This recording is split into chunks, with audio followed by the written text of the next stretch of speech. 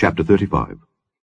Moreover the word of the Lord came unto me, saying, Son of man, set thy face against Mount Seir, and prophesy against it, and say unto it, Thus saith the Lord God, Behold, O Mount Seir, I am against thee, and I will stretch out mine hand against thee, and I will make thee most desolate.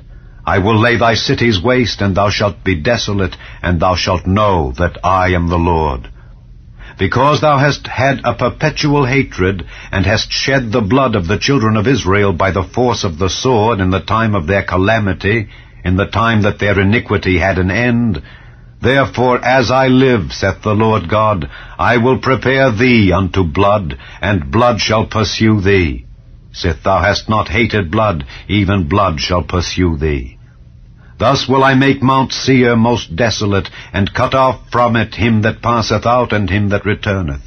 And I will fill his mountains with his slain men. In thy hills and in thy valleys, and in all thy rivers, shall they fall that are slain with the sword. I will make thee perpetual desolations, and thy cities shall not return, and ye shall know that I am the Lord.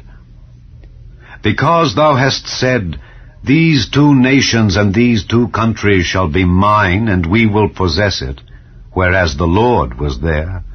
Therefore as I live, saith the Lord God, I will even do according to thine anger, and according to thine envy, which thou hast used out of thy hatred against them.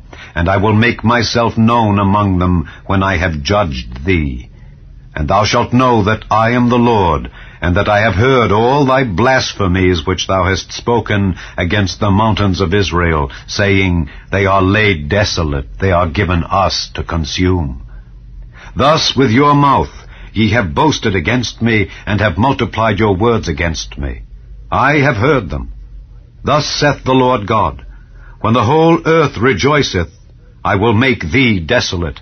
As thou didst rejoice at the inheritance of the house of Israel, because it was desolate, so will I do unto thee.